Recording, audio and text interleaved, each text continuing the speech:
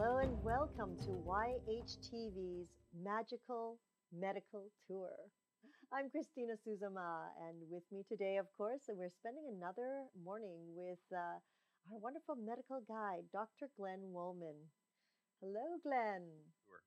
I'm Dr. Glenn Wallman, and I will be your medical guide as we travel through the healthcare galaxy each week, looking for ways toward optimal health.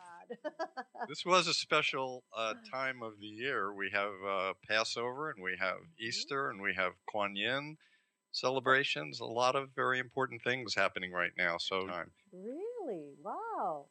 See, I'm being educated on more and more in my own culture.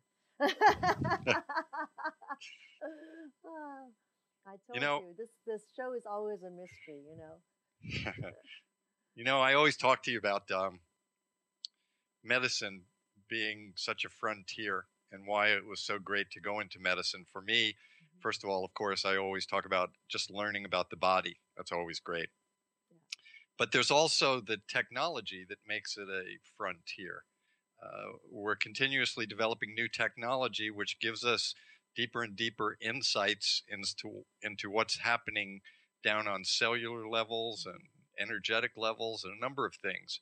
And this is also a great part of the frontier. But another interesting part of the frontier and challenge, of course, is the specialties in medicine. If you had an eye problem now, you would first probably go to an optometrist to get your vision checked, and then you might go to an ophthalmologist. But then if it's deeper than that, you have choices of a retinal specialist, a neuro-ophthalmologist, a plastics ophthalmologist. It's just fascinating, the different layers and levels of specialty as our technology teaches us more. But also, our society sometimes dictates some of the specialties that happen in medicine. In my field, I think, in a way, emergency medicine, it really didn't exist on a special level that it does today, but there was a need for it because there are more and more of us and more critical things were happening. So the whole specialty of emergency medicine arose. And then starting my own field of being a medical guide is another one. But today we have a very special guest with us who is also in a new field of medicine. And I'm going to talk with my good friend, Dr. Joseph Frawley, about addiction and addiction medicine. Hello, Dr. Frawley. Thank you for joining us today. Hello, Christina. Joe, I would like to give everyone, as I always do, sort of a medical guide view of what we're going to do today. So first, I always like to look at the personal aspect of my guest, find out why you were drawn in and how you were drawn in and when you were drawn into the wonderful field of healing, and then the directions that you took. So why don't you give us a brief description of your history? Okay, well, Glenn and Christina, I got involved in addiction medicine really because I had family members who were alcoholics.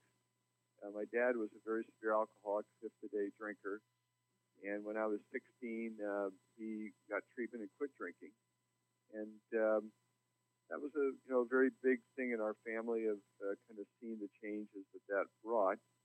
Later on, my brother started getting into drugs when he was at the end of his high school year, and we intervened on him and got him off of that. And later on, I had a brother-in-law who had alcohol and drug problems, and he got into treatment. So I really, saw that something affected me, very deeply in my own family, and saw the people who could get better. Although originally I didn't decide to go into medicine, I actually was fairly good at math and was going to be an electrical engineer. And then one day, one of my resident advisors said, if you're going to be an electrical engineer, you should really go and see where you're going to be working. And so I went over to Hewlett Packard up in Palo Alto, and he was going for his interview for his job. He was a grad student, and I walked in, and they showed me where I'd be working, and it was a huge football-sized stadium-type room full of cubicles. And I just looked at it, and I said, I don't think I'm really going to do that. And I think partly I don't think I was that great an electrical engineer, but I just didn't, it kind of hit me in the gut. So I talked to my dad and I said, I don't think I'm going to do that. And he said, well, you've been really interested in this addiction. And my dad was very pro recovery. He was very much always talking to me about it. So he got me very excited about it. And he said, why don't you think about going to medicine? And maybe you can pursue this and help other people. So that emotionally kind of connected, and my grades got better. I just really got very excited about it. And so when I pursued medicine, I was always pursuing it with the idea of getting involved with addiction. And then I had to pick a specialty, and I wasn't sure whether it should be psychiatry or internal medicine, but at that time, some internal medicine seemed to be a little more concrete. So I went into that, and but when I got out, I became a medical director of the Schick Shadle Hospital in Santa Barbara, and that so it brought me up to Santa Barbara where I live, and that was back in 1979. And so that's kind of how I got into it. It's interesting, the way that sometimes we get great pieces of advice, just that concept of someone saying to you, why don't you go see where you're going to work?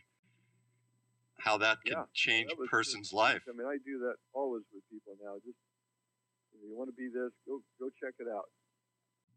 So you had a very interesting sort of double-edged sword view of addiction right away. You saw your father as an addict, but then you got the real benefit of seeing someone with an addiction actually get better. So I could see where that would spur you on. We're going to use that word a lot today, addiction. So I think it would be a good idea to lay some groundwork for people and give us a definition that you work with and that your colleagues work with. What are we talking about? Well, addiction is really a process where the brain adapts to a drug. And, when you take in a drug, the nervous system adapts to it. So the drug does something, but then the body also adapts to the presence of the drug. And some people, their nervous system adapts by shutting down the normal system and basically shifting over to expecting the drug to, keep things going. Other people don't really adapt very much. Their system doesn't seem to get suppressed very much. Kind of the analogy I've used with people is just, if I go out in the sun, I don't tan very well. My skin's not really going to adapt. I'm just probably going to burn. Someone else goes out in the same amount of sun, same reason we went out in the sun, but their skin gradually gets darker as they're out in the sun. And it's kind of the same process. It's the people who are susceptible to addiction, their nervous system keeps adapting, and it starts taking more to get the same effect. And various circuits in the brain begin adapting to this, particularly those that are involved in survival, so that your primitive survival brain starts seeing the drug as something needed to survive. And when that happens, the full power of the survival brain will start seeking the drug. And that's where people go really out of control with their addiction, is that they no longer are regulating it through sort of their conscious control. It's sort of their survival brain is saying, you need this. If you don't get it, we're going to put you in withdrawal and you're going to feel bad. So that's kind of what we look at now as the basis of addiction, that there are genetic susceptibility factors, that you inherit a kind of a nervous system. Some people inherit one that adapts. Like some people inherit, skin that tans beautifully, and some people inherit skin that just doesn't tan. And over time, that nervous system adapts.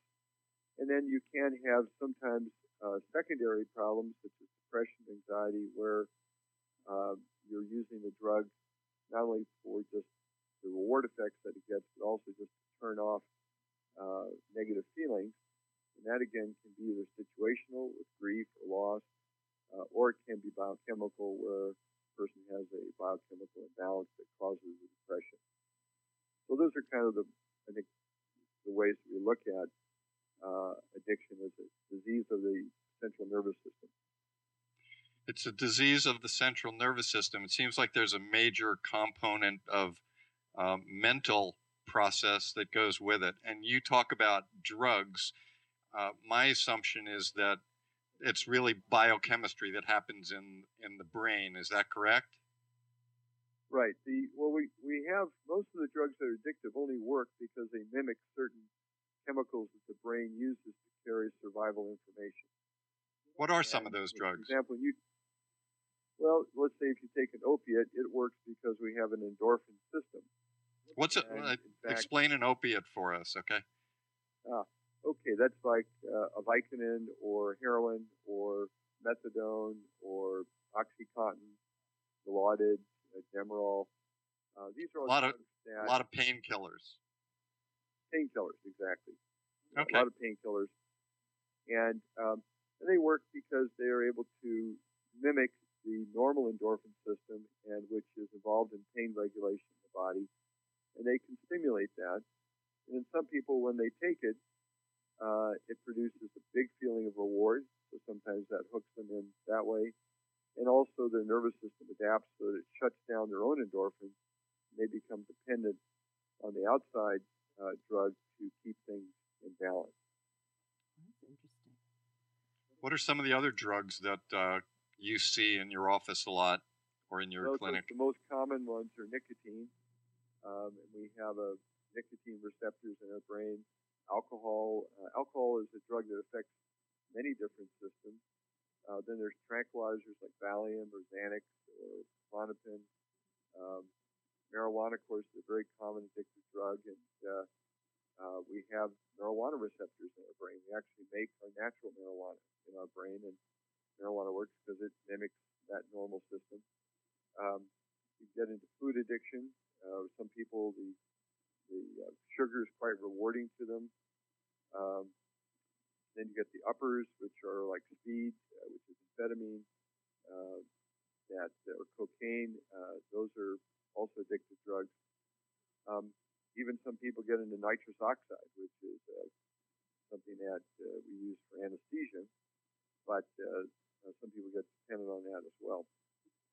But how do what they are some get of the? something like I'm that? sorry. Go ahead, Christina. Sorry. How do they get hold of something like that, Dr. Frawley?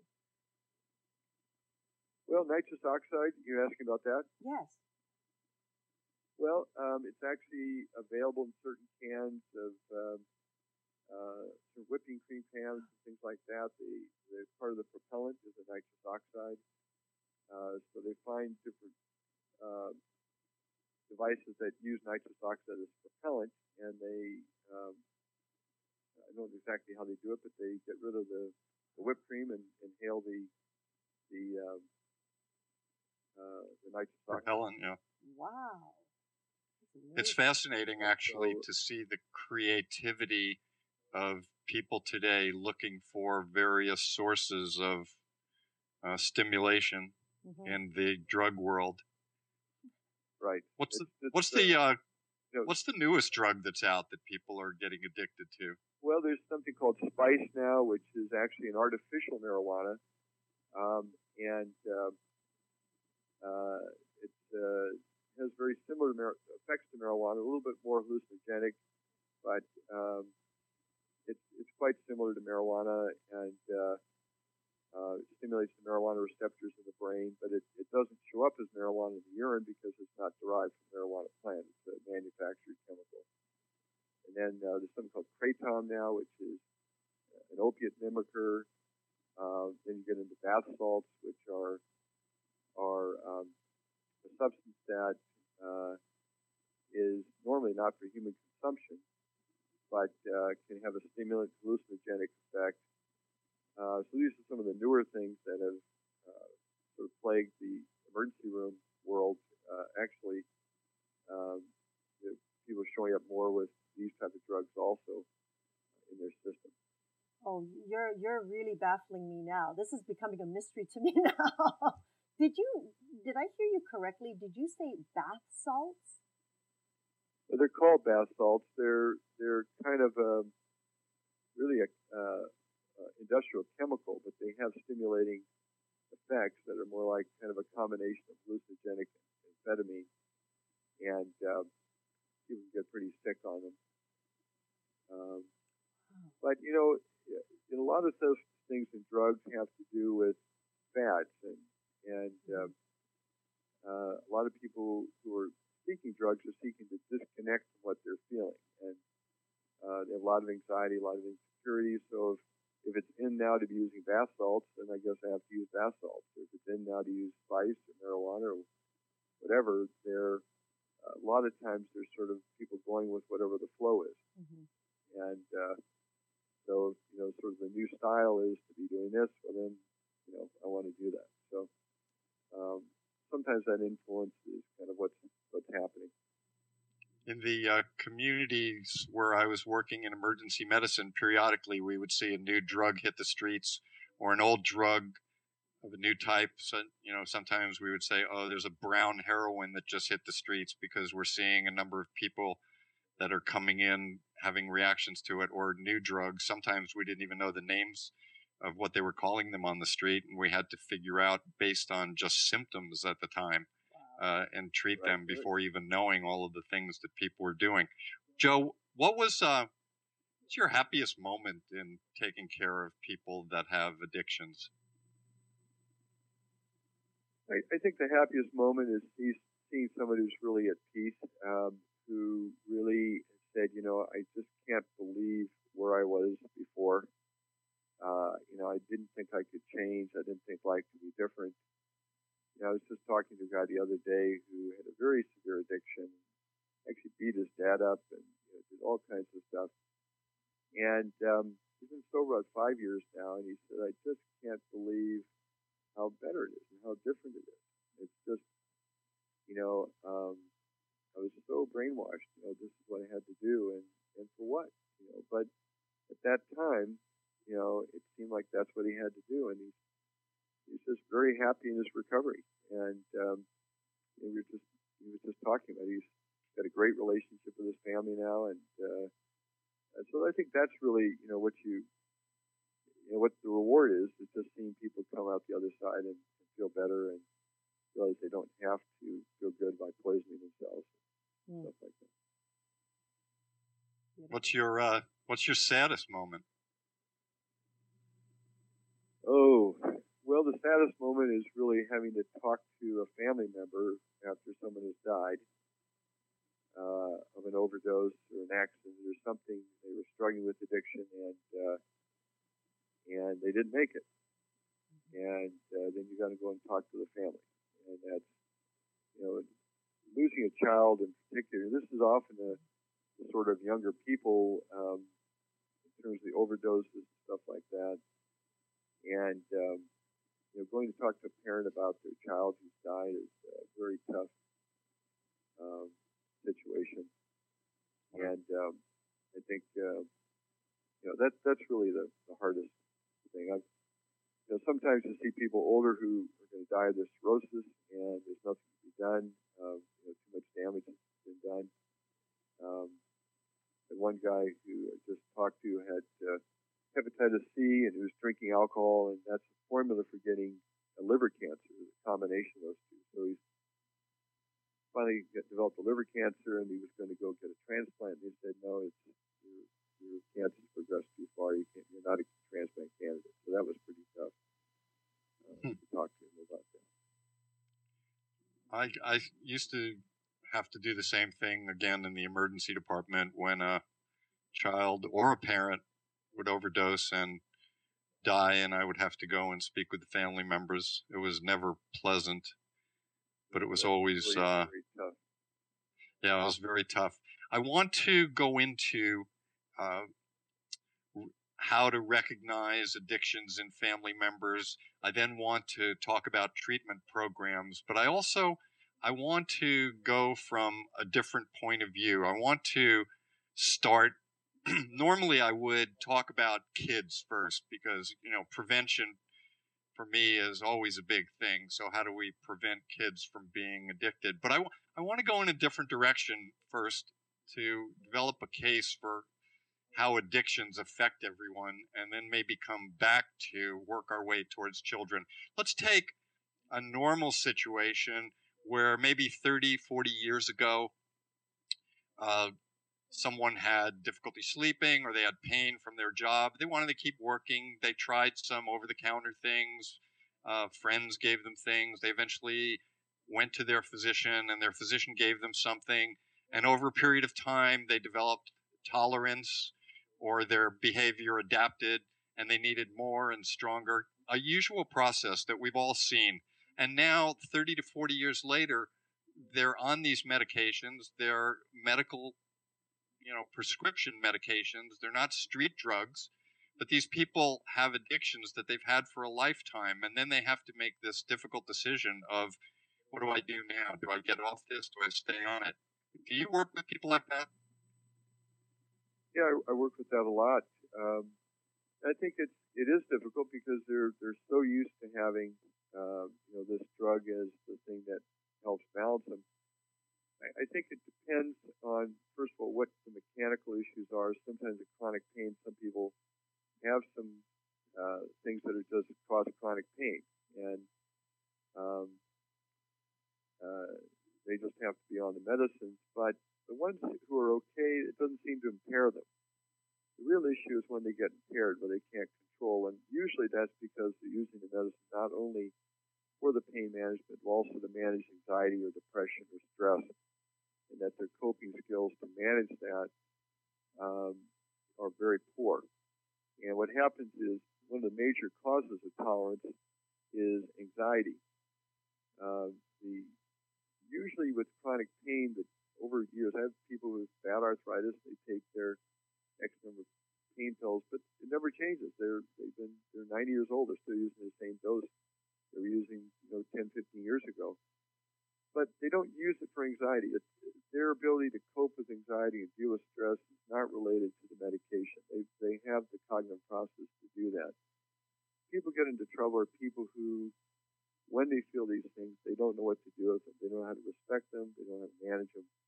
And so they take the medicine to turn it off. But the problem is that the part of you that is upset or angry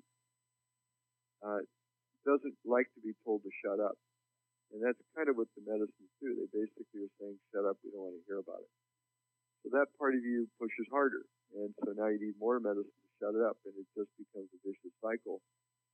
And that's really what recovery is really about going from rejection of what's there to respecting what's there. And that's a lot of what you're doing in recovery work. So sometimes you have people who have some pain. Now, sometimes we switch them to a drug called Suboxone now, which has much less mental impairment compared to the full painkillers or full active painkillers like Vicodin. Sometimes I shift them to that, and they feel like they're mentally much clearer. Their opiate dependence is stabilized, their pain's stable, but they're not as foggy with that. And then they have to continue to work on how they deal with various feelings that are coming up for them. And on the other hand, sometimes what we do is we put them through a slow taper detox. And recently with Whitney Houston and with Michael Jackson, I've had people, actually have somebody in the hospital now who just came in and said, me and my family are just too worried about what's going on. We just see people dying of overdoses. And yeah, I've got some pain, but maybe I should try to get off this stuff and, just see if I can manage it in a different way because, I don't want to die. I don't want to take too much one day or have an accident or something. So, often in fact, one of the programs I run is what's called a dual or triple diagnosis program, which is for people who have addiction, have depression, and have chronic pain. And they're trying to find a way to balance what they're feeling. They may have been sent to me because they were taking too much painkiller, but they've got bad back pain. But maybe, there's stresses that they don't know how to deal with. So their response to it is just to take more medicine to deal with their stress, and then they get into trouble.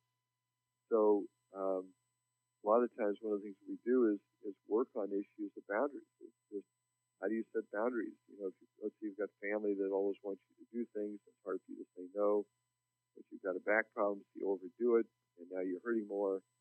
A lot of times what we're working on is saying, you can set boundaries. Here's some ways to do it. And yes, you need some medicine for your pain, but you got to develop other ways to cope with the other stresses that are going on. And sometimes that part is part of it. Sometimes, as the case of the lady now, she wants to detox off. She has some pain. She says, I really want to find some other ways to manage that. I don't want to be on opiate painkillers to do that. And so I don't know if that helps answer your question, but those are some of the issues that are going on. Yeah, I think it does. Thinking about the triple process of pain and arthritis and medication, depression, that seems like there's a lot of people somewhere in that world right now, and it can't be easy for them. It's good that there are programs out there. Let's move backward for a few moments to a person who just injures themselves for the first time. It's a young adult, and they start on medication. And what do they have to do as they're being healed from their medication, and how does the doctor have to work with them to prevent this from becoming that 30 to 40-year program that they suddenly find themselves on? How does somebody work with opiates and other medications to get through a process and then get over it and past it without becoming an addict?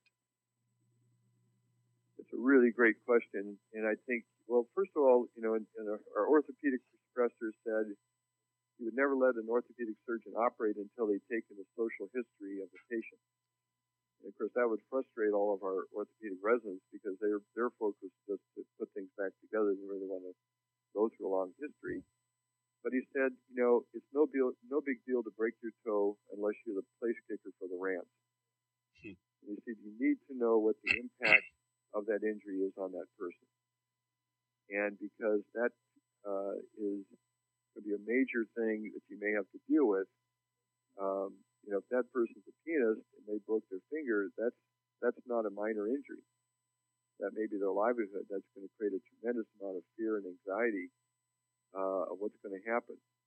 And maybe, as sometimes happens, that expertise is the only thing that they feel good about, that they have confidence in.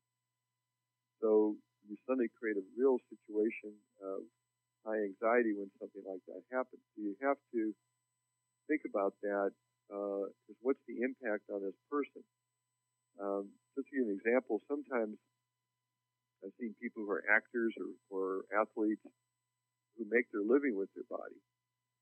And in some ways, it's sort of like the Peyton Manning thing. It's like, here's a guy who's had 3 or 4 surgeries on his neck, and he's thinking that maybe it's a good idea to have a 300-pound tackle knock him down.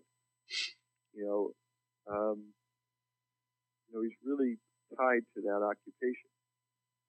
So that's the first thing. You have to look at what's the impact, what's being injured here, what's the impact on the person. Is that going to create a lot of emotional stuff that's going to go on? You need to address that. The second thing is that is there any depression or anxiety that's going on parallel to this? Do they have already an underlying anxiety disorder, depression? Third, if they had a history of chemical dependency problems. Maybe they're a recovered alcoholic who hasn't drunk for 4 years, but now broke his legs on painkillers. He has a nervous system that very easily adapts to these types of drugs. So you have to really develop a structure for him. Often, for example, if I have someone in recovery who says, I need a rotator cuff surgery and I need to have surgery, right? And the guy who just, an orthopedic surgeon about 3 or 4 months ago, who came and said, I've got a guy who's in recovery from opiate dependence, but he needs back surgery. He's going to have to have a fusion. He's really in too much pain. And so we had to just work with him. We had to increase his recovery activity, monitor things for depression, anxiety, and be very carefully monitor his medicines, just weekly doses, and also not PRN doses. Just you get your medicine every few hours, and that's just what you do. There's no extra medicine. And he just turned his pills into me last week and said, okay, I'm done. I'm back in, I don't need these anymore for my pain, and I need to go on my recovery. So he needed a lot of structure to support him. with them.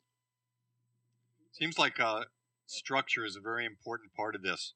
Let's move to children for a moment and prevention. It seems like in everything that you're saying to me and everything that I read about addiction, sometimes it's hard for me to figure whether it's the hardwiring in the brain with the genetic part that you talked about, but also there are mental components that drive people necessarily to either novelty or thrill seeking and things like that. How do we start working with children before they develop the process that will lead them towards drugs? Do we have to? We talk about child-proofing a house, with electrical things and things higher up, but how do we child-proof a house for to prevent addiction? Well, I think that you're right. You can't do much about the genetics. It'd be like saying, well, how do you prevent skin cancer in a kid who doesn't, can't? One of these to try to keep out of the sun, put sunblock on them, make sure they wear a hat. You could move to Canada. I mean, you could do all sorts of things, but there's certain genetic things that are just there. But separate from that, we don't really monitor emotional development in children the same way we do. Like my wife's a third grade teacher. And so at third grade is the first year that you have standard nationalized tests. So, there's standard scoring for math, for reading, for writing, for spelling. Parents are terrified that where's my child now? Are they in, where are they with these standardized tests? But in the emotional development, we really don't, monitor it that carefully. It's really kind of left up to sort of random variables about how you can set boundaries, how you deal with anger, how you deal with depression, how you deal with grief, how you communicate. But those are skills that are very important, and how you deal with those things changes at different stages of development. And in particular, dealing with anger is one of the most important ones. Of how you set boundaries is very different at different stages of development. But if you don't develop that, you can very easily get into anxiety disorders. And particularly when you transition from childhood, basically you're safe because you're attached to your parent. When you go into adolescence, you get safe because you're attached to your peer group. And there's a lot of anxiety and a lot of change because if you think about what it takes to be safe at age 13, it's different than when you're 16, and that's different than when you're 19, and that's different when you're 22. Almost every 3 years for an adolescent, they're having to develop and add on a new app, if you will, for how they are going to feel safe and how they deal with various stresses and how they connect to other people. And so there's a lot of anxiety with that, and these drugs are very good at turning off anxiety. But as you do that, you also don't develop the skills to manage anxiety. So one of the things I would say is that the parent really has to keep constantly communicating with the child about their development. Where are you and how are you managing stress, anxiety, relationships, and really help them. And this is the converse of this is just really why we are so aggressive about child abuse, because the impact of child abuse is just devastating in terms of the coping skills of the individual and their how they cognitively look at themselves and the world. So I would say the biggest part is really monitoring that child's development in terms of how they manage anxiety and stress, and grief, set boundaries, communicate. Those are very important skills, and skills develop on previous skills. Just like in math, you get basic arithmetic, and then you've got to go to algebra. And then from algebra, you might go on to physics or calculus. But if you never get algebra, you're never going to go higher. The basic math skills just aren't good enough to do physics problems and higher types of problems. And that's kind of what happens with emotional disorders, particularly anxiety, is that the person's coping skills are still fairly primitive, but life gets more complicated and they get overwhelmed with that. And so a lot of what we do the recovery program is really teaching a lot of new coping skills. That almost like some people go back to City College and have to learn, how to write essays because now they're in a job where they need to, communicate with reports and things like that, and they don't have those skills, so they have to go back and get them. And a lot of times that's what we end up doing. Let's talk about that was a really good answer. I appreciate that. There are many programs out there. There's individual programs with a single doctor. We all have heard about 12-step programs in many different areas, which I've seen very helpful for many, many people.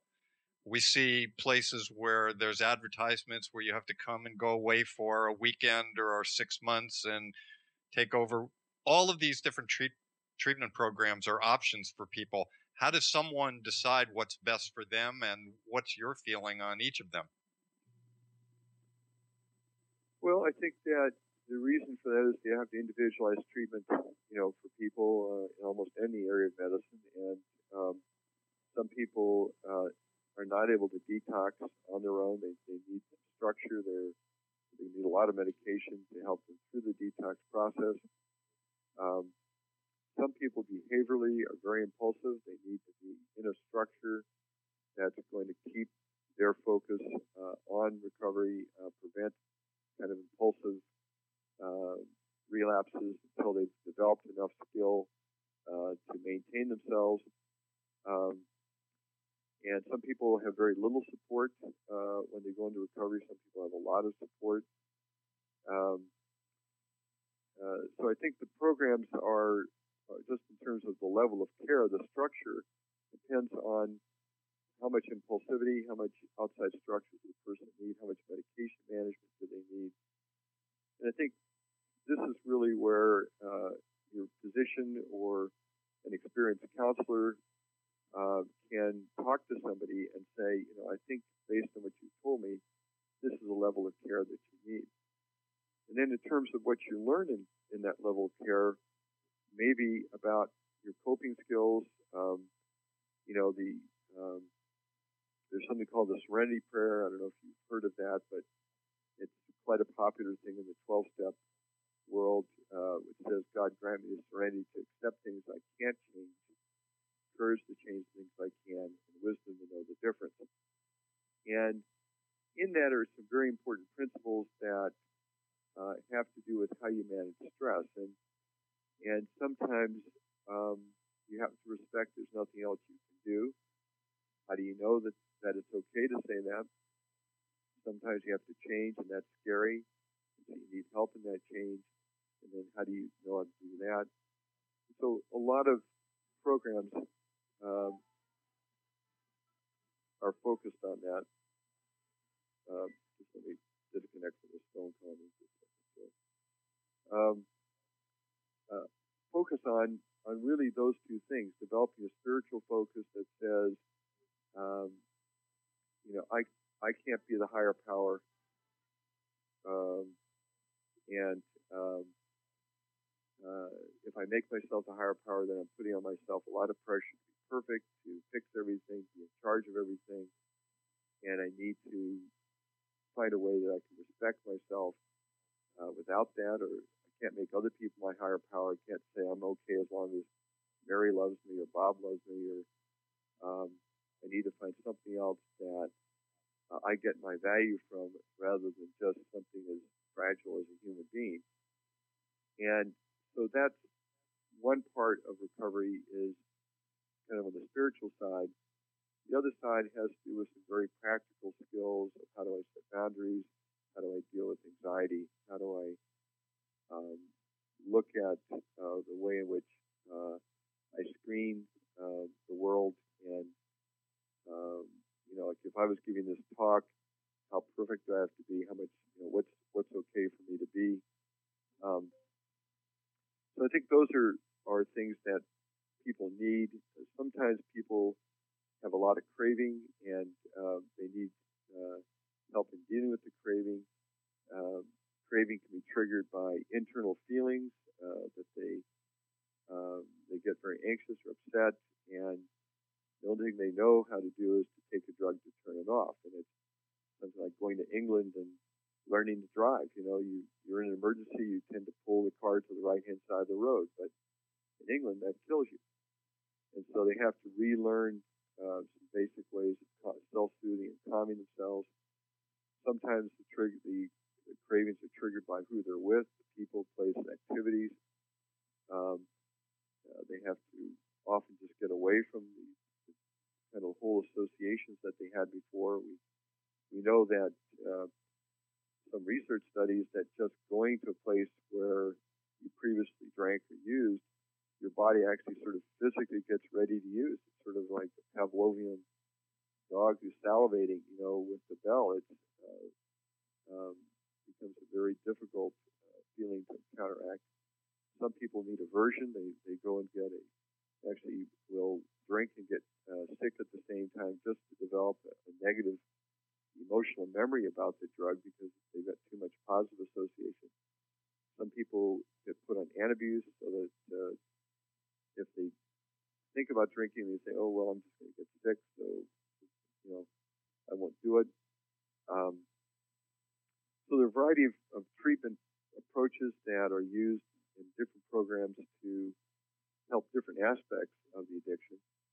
And again, I think that's working with somebody who has experienced an addiction, either a physician or experienced counselor, would kind of direct the program.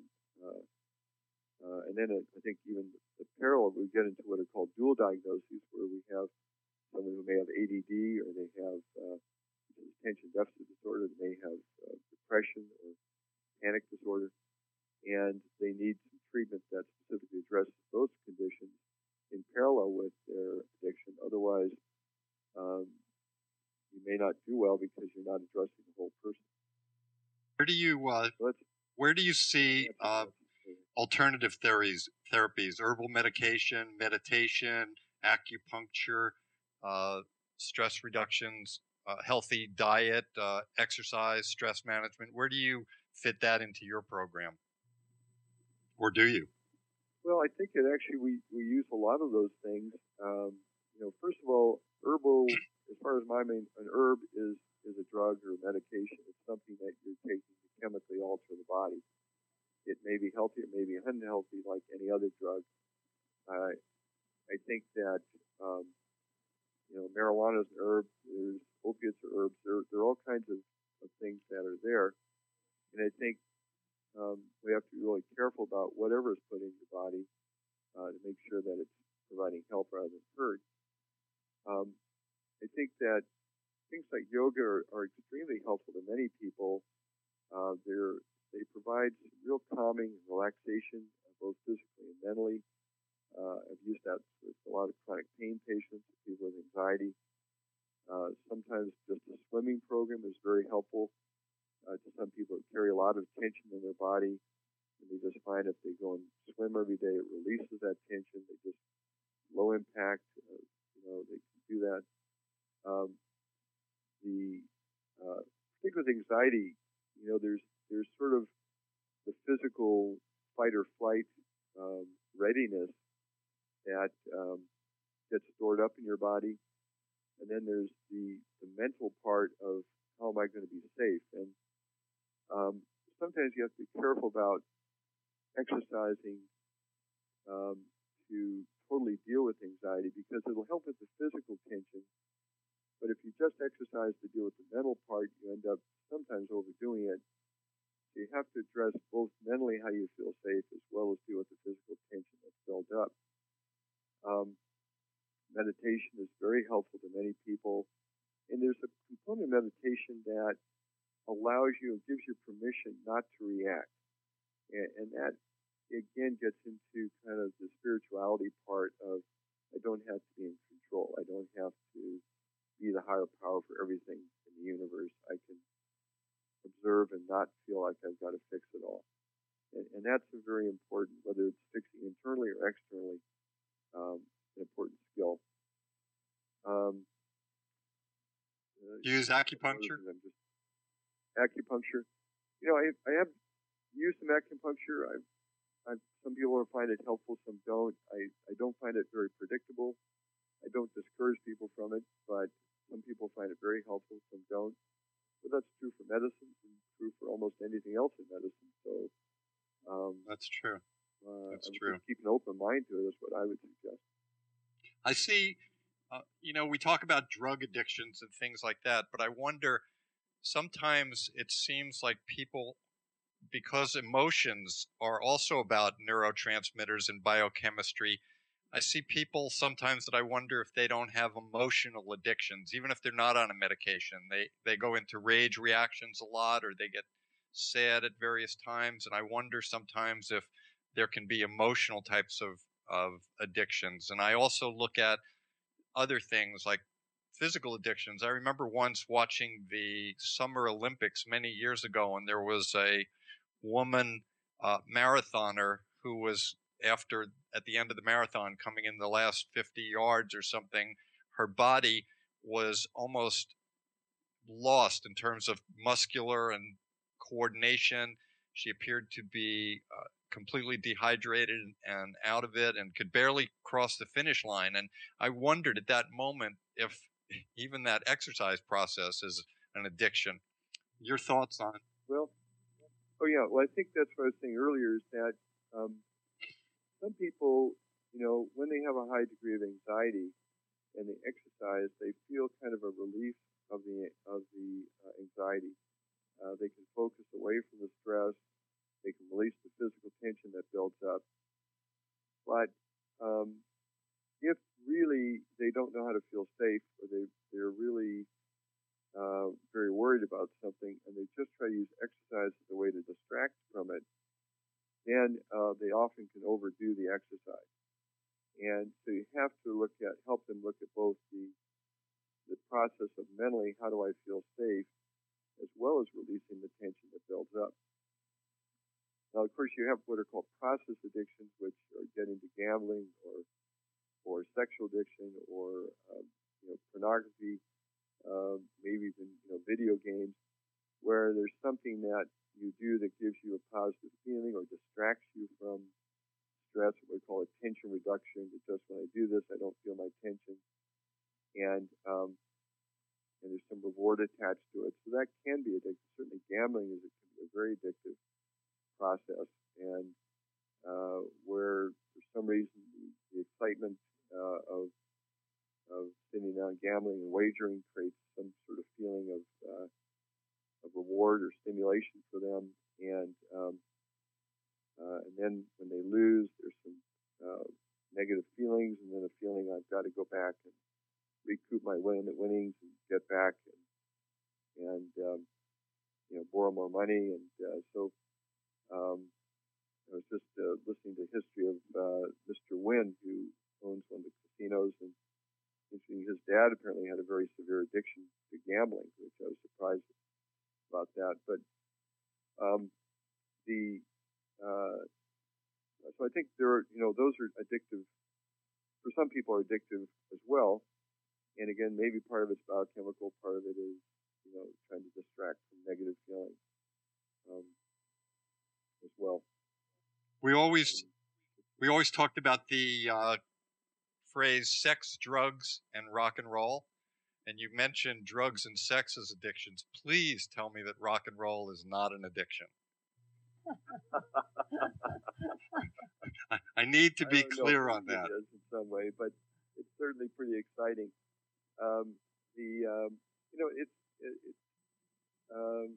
Mostly you asked about the core of addiction. How do we define it earlier? It really is about loss of control. It's continued use despite loss of control. I mean, there's certainly nothing wrong with sitting down and watching a baseball game, but if that's all you want to do and you're ignoring everything else, and you can't talk to anybody, all you want to focus on that, then it kind of looks like an addiction. It looks like now this has taken over your focus. You're not paying attention to anything else that's going on. Your other needs aren't being met, and that's kind of what an addiction is where it takes over the primary reward system. And so again, some people have a couple of drinks at night, but they it doesn't take control of them. They enjoy it. It wears off, and they're back at normal. Other people, they aren't able to do that. And I think that's really at the core of what the addiction. So I guess coming back to rock and roll, if all you do is rock and roll 24/7, maybe it could be still not an addiction. I still don't see that as an addiction. Yeah, do we all have basically an addictive personality, and we just have to have some control of it on certain levels? I mean, I'm thinking about that, but I also think about someone who does obsessive compulsive behavior, where they're continuously washing their hands all day. It's not that harmful, but it takes over their life. Is that also an addiction? Not really. Well, we don't, at least we don't diagnose it as an addiction. We diagnose it as an obsessive compulsive behavior. Usually what drives it is anxiety, and the person has learned that certain behaviors temporarily will reduce their sense of anxiety. So if I have a lot of anxiety, and let's say a fear of germs and stuff, and I wash my hands, temporarily I feel, okay, I'm okay now. Or if I'm rearranging things and I get it all organized, and I feel a sense of calm. So that tends to reinforce it, but it's really responding to some internal anxiety. And it's not usually that much of a euphoric experience. It's more of an anxiety-reducing experience. They don't usually describe much of a high or that kind of thing with it. So it tends to be kind of put into different categories, just an anxiety disorder category, but not so much an addiction. Although in some ways it looks like addiction because it's repetitive behavior, but it's not really at the same level of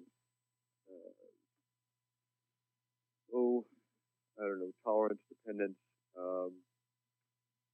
reward, euphoria type of stuff. Although certainly can take over people's lives. In the realm of Magical Medical Tour, we always ask our special guests if they have any pearls of wisdom or tips for us based on experience that no one else knows about. I'm sure in your field or practice you have some things you can tell us that would be helpful as we move forward. Well, I think that probably the most important thing about addiction is to think about addiction as a chronic illness. I think that even when I first got into it, I didn't really, I thought it was something that you'd have a problem and then it would kind of go away, and you didn't really have to worry about it. You kind of had taken care of it. And we now think of addiction really more as like diabetes or hypertension, something you're going to have to take care of for the rest of your life. Or if you don't, it can come back and bite you. And I think that's really one of the first things, just to emphasize that. The second thing is that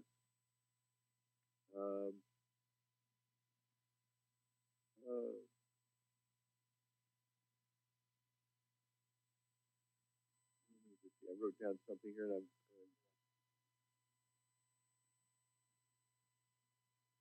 just trying to remember the things that you asked me to talk about this, and I'm trying to find where I put it. But okay. I think that again, structure. The more severe the addiction, the more structure you're going to need. And there was a very famous study done by a guy named George Vaillant called The Natural History of Alcoholism, which I think really was a landmark work in this field. And he followed people for 50 years who had addiction.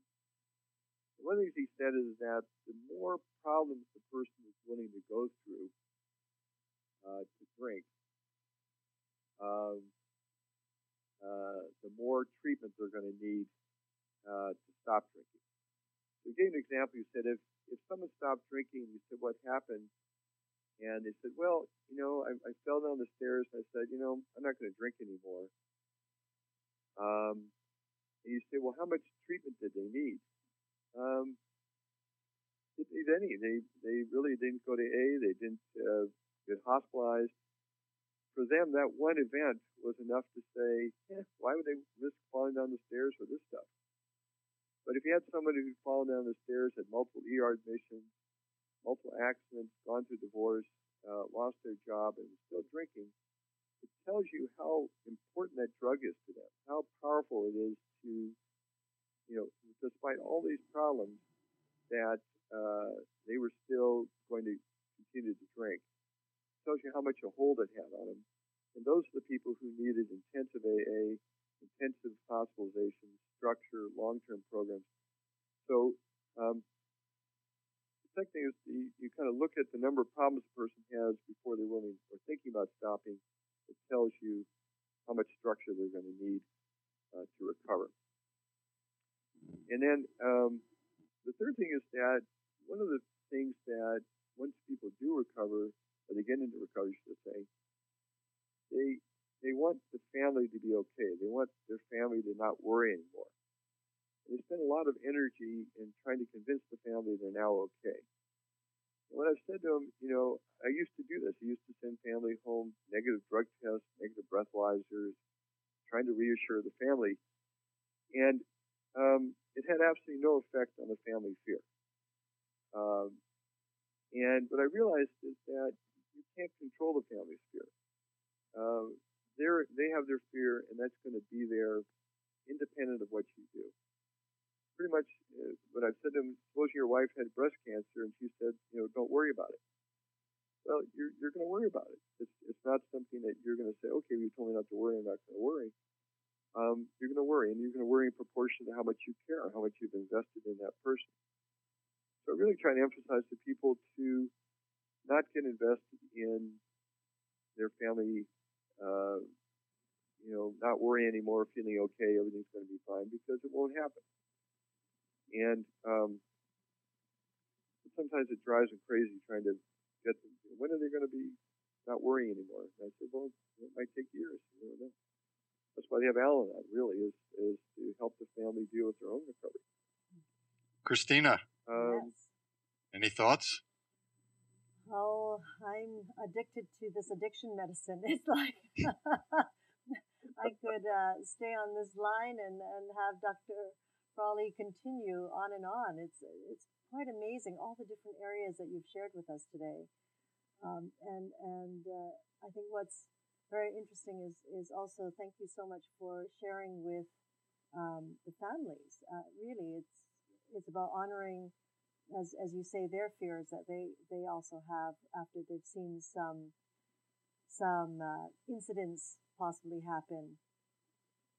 So I think that's important. Right. They're terrified of what's going to happen. And one of the interesting things in AA is they say, well, we're only sober one day at a time, which in one sense would drive panic into the families. I mean, well, you're only going to be sober today. What about tomorrow? I don't know. I might be drinking tomorrow. I might not be. That's a terrifying prospect for someone to live with. It's like a sword of Damocles over their head.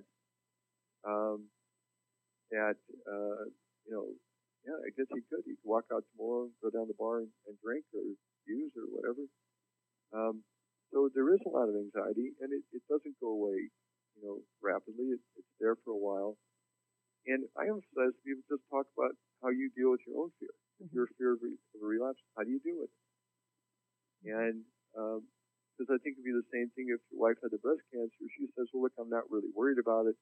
I'll go back next year and it'll be fine. That increases your anxiety. On the other hand, if you say, look, I'm concerned also, and I'm going to get my mammogram and I'm getting this test, we're going to look at it, then, so the more in the sense that the addict says he's afraid of it and is dealing with it, the better it helps the family's anxiety. Interesting. So it's really comes back to communication, doesn't it? Well, every person, two foundations in relationships are communication and respect. And the yin yang is a very nice symbol of that, because the boundary keeps changing and you keep having to communicate across the boundary as to where it is. And if you don't, then the relationship tends to break down. And so I use that example quite a bit in talking about relationships, is that in the yin and yang, you have the issue of control and no control. There's areas you control and areas you don't control. And then there's a boundary, and that boundary is a sign of respect between the two, that they're not the same. But also is the area where the communication has to keep occurring, because the more the boundary shifts, the more communication you have to have. And I sometimes use the example of a baseball. You have two pieces of leather, and to keep them together, you have to have nice, tight stitching across the two pieces to keep it together. Lovely. I like that that symbol of the yin yang and how you used it. That's beautiful. Thank you so much, Dr. Frawley. Well, I am grateful to my special guest, Dr. Joseph Frawley, for sharing his wisdom and expertise with all of us. I would like to also thank all of my teachers and all of the people that have helped in my healing. I look forward to getting together with all of you next week as we explore another quadrant of the healthcare galaxy. And in the meantime, I wish you all optimal health. Thank you, Glenn. Thank you, Dr. Frawley. And we will see everyone next week. And for me, I'll see everyone tomorrow. All right. Enjoyed it. Thank you. Thanks a lot.